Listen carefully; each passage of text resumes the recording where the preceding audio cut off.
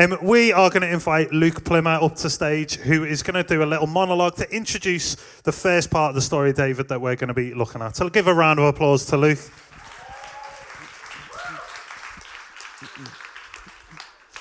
Hello everyone, hope everybody's doing all right today. I've got a really great story to tell you. Out of all the stories, this one is my favourite.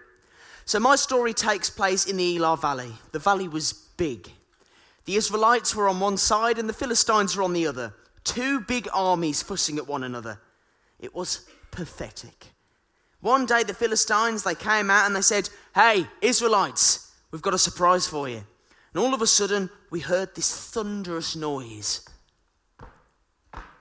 It was quite a Jurassic experience, I tell you that. What comes out of the Philistine camp is this huge 9-foot giant. He was big and 100% testosterone.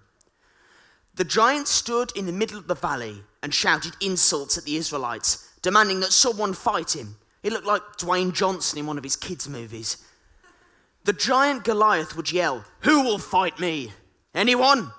Who is brave enough? I'm hungry for Israelite blood." Well, to say the least, no one would fight him. King Saul, bless his soul, had tried everything to get one of his men to fight this Goliath. He put together a very nice promise, like a true politician. He told his army that whoever killed the giant would get a 15% tax cut all the way around and his daughter's hand in marriage. With the welfare reform benefits and Medicare, it was still a pretty nice package. Still zip, zilch, nada. The whole camp reeked of fear. Then David, this little guy, comes strolling up to give his brothers some food. Oh, there was chicken, there was green beans, cob salad, and cheese souffle. Lots of protein, good meal. Young David started looking around. That's what the sleepover party was for, and his brothers filled him in. And David said so confidently that he would fight the giant. King Saul tried to talk him out of it, but David's response was, "Hey, I've fought lions and bears before. What's so big about a giant?" Saul reluctantly allowed him to fight, but he still wanted some credit, so he gave David his armour. It didn't fit him at all. It was pathetic. David goes out there into the middle of this valley with just a few stones and faced Goliath. Everyone is watching this sight. The Israelites are biting their fingernails and planning funeral arrangements, and the Philistines look like they just won the Olympics. David was a few feet from the giant, and Goliath starts throwing insults at him. "Hey, little man, you've come to fight me? You better hurry on back to your playhouse. I will squeeze you like a tube of toothpaste, and 3 out of 4 dentists won't recommend you." David just looked at him and smiled and exclaimed like a little kid, "Sticks and stones may break my bones, but names will never hurt me. Nah, nah, nah, nah, nah." Something like that. Goliath started charging toward him, and I swear I heard David say, "This one's for you, God." He took his slingshot out, and he started swinging it, faster and faster. Both camps were watching as the tension mounted. The Israelite camp was very tense, and the Philistines had already heated up the barbecue. It looked inevitable, and the Israelites were ready to accept defeat. When all of a sudden, David let the stone go, and it hit Goliath smack dab in the forehead. Goliath slumped to the ground. The Israelites were stunned. They couldn't believe what had just taken place. Yelling and screaming and high fives were happening everywhere. What a sight it was. The Philistine camp, on the other hand, started glancing at their watches, saying, "Well, look at the time. It's been fun, but we've got some gardening to tend to. Well, I mean, hate to try and ruin your lives forever and run, but duty calls." And they were out of there so fast, you would have thought Scotty from the Enterprise had beamed everybody up. Not a sign of the Philistines to be found. Needless to say, the Israelites were victorious, all because of the faith of a young kid. And I think back to all of that, and it's still funny to me how Saul and the rest of the Israelite camp saw a giant in their path and asked, why? David saw a giant in his path and exclaimed, "Why not? It's not too big for my God." What a story. Forgive me, I didn't even introduce myself. My name is David, King David. That probably wasn't very fair of me, but I just love talking in the third person. Must be leaving now? Yeah, telling that story always makes me hungry.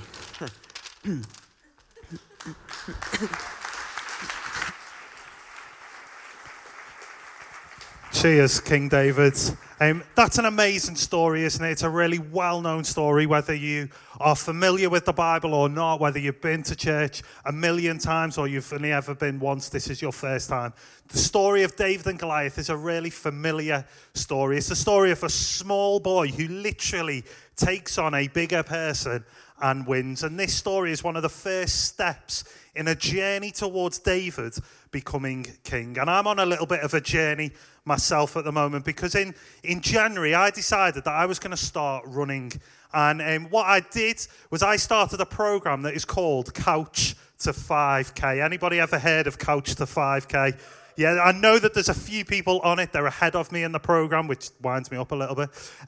But basically, the program is designed to get people who are used to just sitting on the couch, and their only journey is from the couch to the refrigerator, is getting them used to running. So it starts off on week 1 and you do 30 seconds of running, followed by a 60-second walk, followed by 30 seconds of running, followed by a 60-second walk, and you get back really proud of yourself, and then you realize you've only done 3 minutes of running. But what it does is it builds up your endurance, it builds up your ability, it builds up your capability to run further and for longer. Yesterday I think it was the beginning of week 4, I ran for a total of 16 minutes, everybody. Thank you very much. So I did a 5-minute warm-up walk. I did 3 minutes of running, followed by 90 seconds of walking, followed by 5 whole minutes of running, followed by 2.5 minutes recovery walk, followed by a further 3 minutes running, 90 seconds walking, and then 5 minutes of running. And I am very proud of myself. But do you know what? I could not have got up in January and decided I am going to run 5K. I probably would have died. Like, I was not fit enough, and I'm still not fit enough, and I've got bigger runs. I'm looking ahead, looking at what's to come, thinking, oh my goodness, how on earth am I going to do that run? But you know, I've got to do the things that I've got to do today in order to equip me to do the things that I need to do tomorrow. You see, and David understood this in this story because he knew what had gone on before equipped him to face this giant that he was facing today. He says this in 1 Samuel 17. He said, but David persisted, I have been taking care of my father's sheep and goats. He said, when a lion or a bear comes to steal a lamb from the flock, I go after it with a club and rescue the lamb from its mouth. If the animal turns on me, I catch it by the jaw and club it to death. What a man. I have done this to both lions and bears, and I'll do it to this pagan Philistine too, for he has defied the armies of the living God. You see, he was charged with looking after sheep, and he'd done that faithfully. He'd served really well. He'd given it everything that he got. He knew that he'd taken on lions and bears, and he knew that he could beat lions and bears. And he looked at Goliath and thought, if I can beat lions and bears, that's the next step up. I reckon I can do it.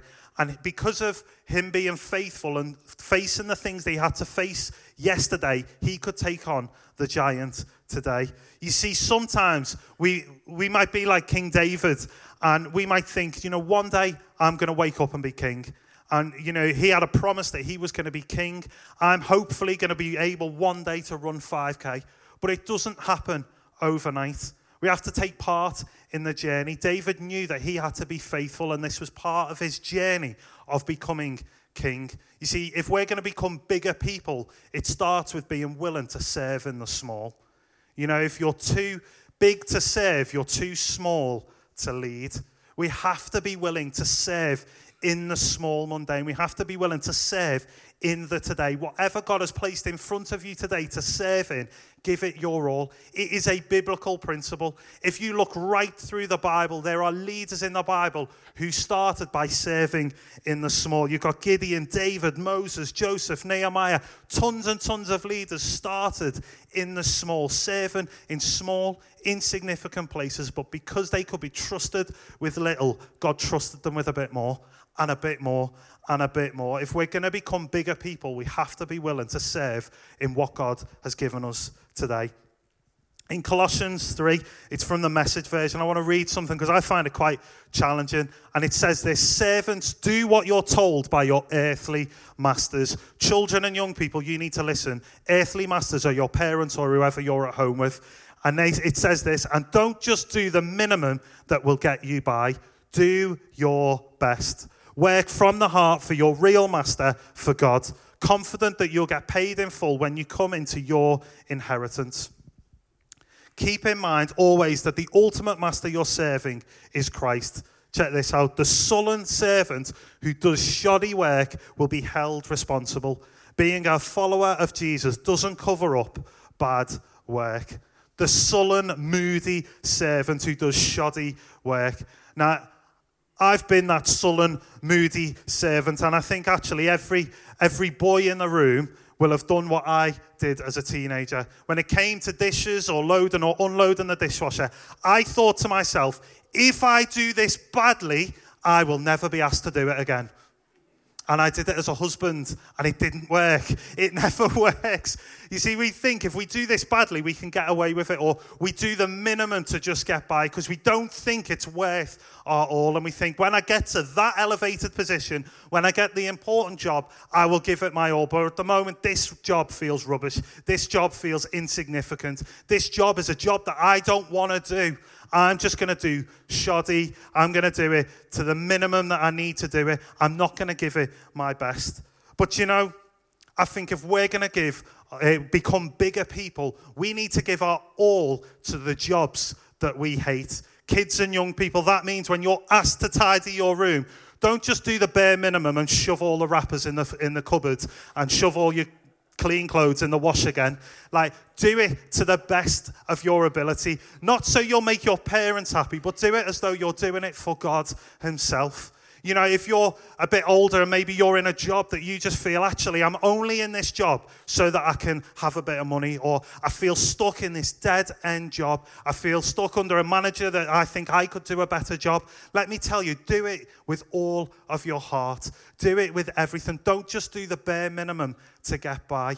Being a follower of Jesus does not cover up bad work. Guys, if we're going to be bigger people, let's give our all to the rubbish jobs. Let's give our all to the things that we don't want to do. Let's give our all to the things that we think are meaningless. Do you know, if you apply this principle and this lesson and mindset to your life, I guarantee you it will make you a better student at school or college.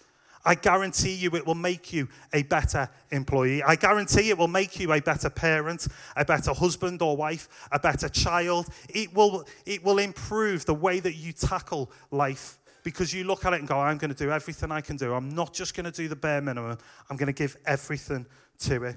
You see, David learned that in order to be king, he had to be trusted with the little that he had, and then he could get a bit more and a bit more and a bit more. And eventually he knew that when he became king, he had passed all the tests and he could be trusted with an entire kingdom because he could be trusted with a few little sheep. Guys, if we're going to become bigger people, let's be willing to serve in the small. We're going to move on to the next bit of the story. For this, you need to turn your eyes to the screen. There's a little animation to explain the story of David and Saul.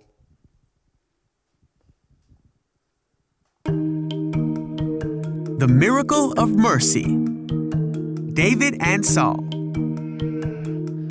This is David. Hey. David was a shepherd who lived in Israel. David was chosen by God to be the next king of Israel when he was just a boy. But David had to wait a very long time until that promise would come true, because there was another king of Israel named Saul. Saul was strong and tall and looked like everything a king should be. But Saul did not follow God like he was supposed to, and for that reason, God chose to take the kingdom from Saul's family and give it to David's. David became a great warrior. And everyone in the kingdom loved David. This made Saul jealous, and Saul hated David because he thought he would try to kill him and take the throne from his family. So Saul wanted to kill David. Whoa! Saul hunted David, but he couldn't catch him. One day, Saul heard that David was in the wilderness of En-Gedi. So Saul gathered 3,000 of his skilled fighters and went to find and kill David. During Saul's search for David, he went in a cave to relieve himself.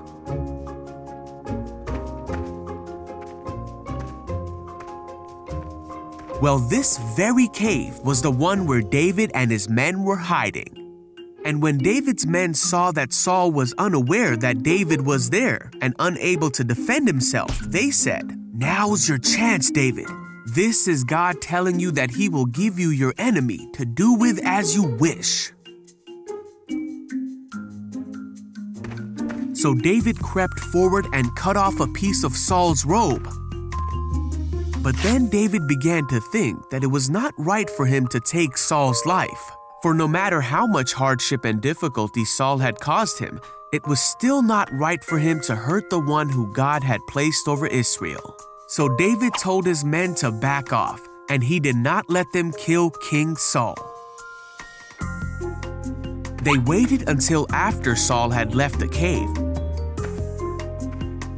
And then David ran out of the cave and shouted after Saul, "My king! Why do you listen to people who say I am trying to harm you? Look, I cut it off, but I didn't kill you. This proves that I am not trying to harm you and that I have not sinned against you, even though you've been hunting me."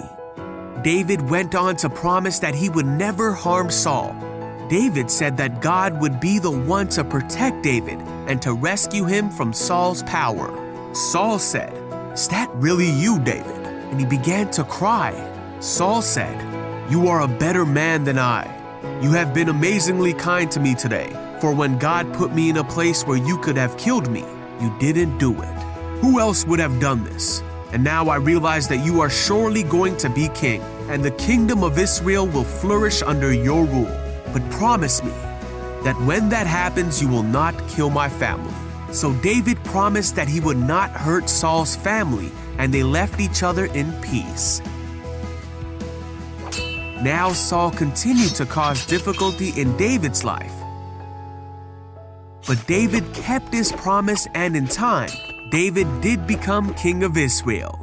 David was dearly loved by God, and Israel did flourish under his rule because David did everything that God wanted him to do, and he was a man after God's own heart.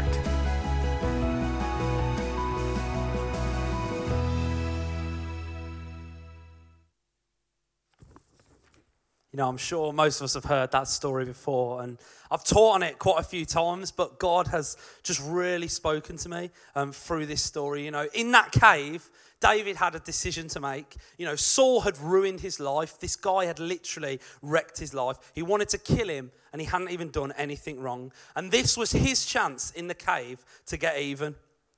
You know, Saul had taken 3,000 men with him to look for David, but he went into this cave on his own.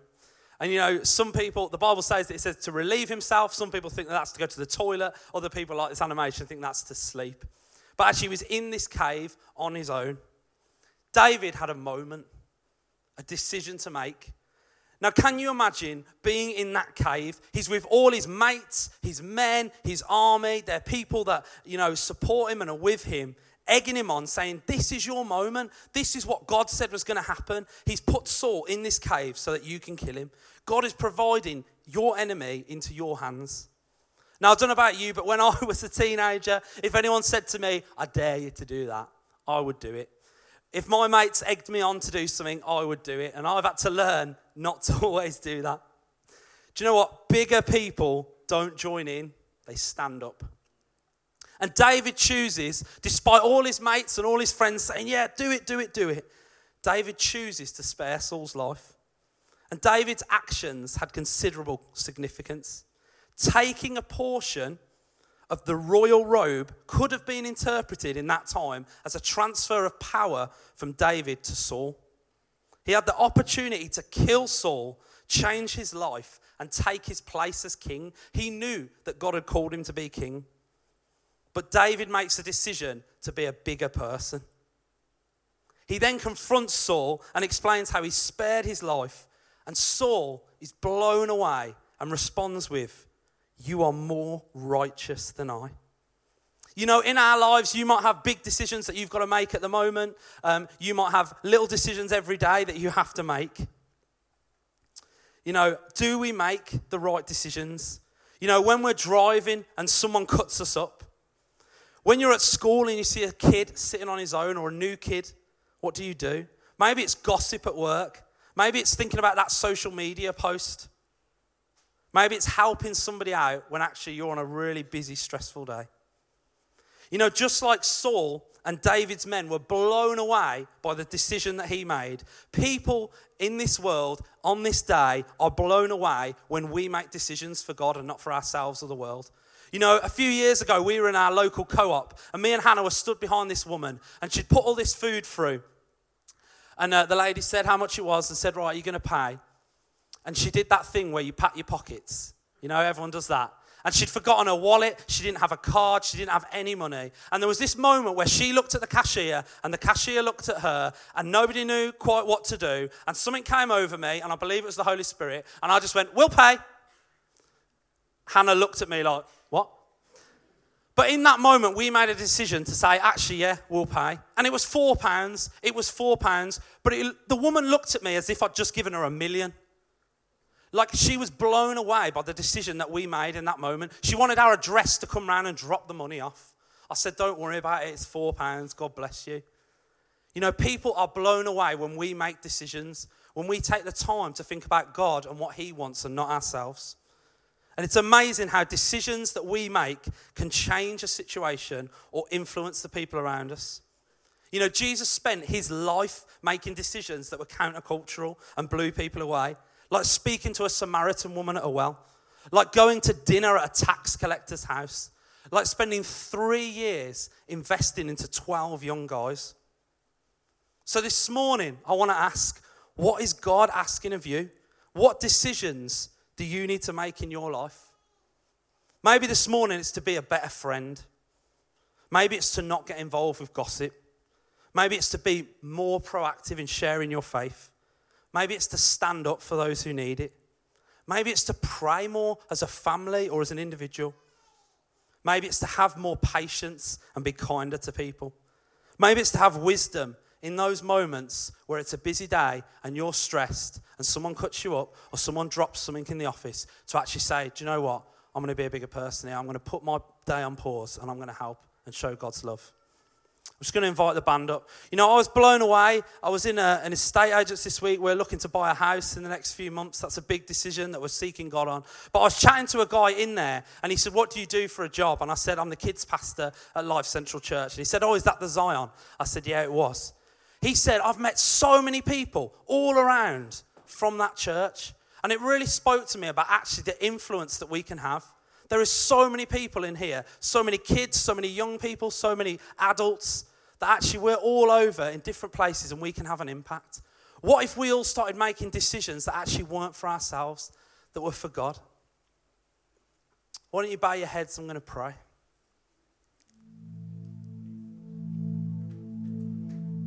Father, I just pray this morning that your Holy Spirit be here. Lord, I just pray that you would speak to each and every one of us this morning. God, would we know where we can make decisions for you? I thank you for David and this story. That he listened to you and made a big decision despite what other people were saying. And Lord, you went on to honor him. Lord, we just ask your Holy Spirit just to speak to us about what we can do to be bigger people.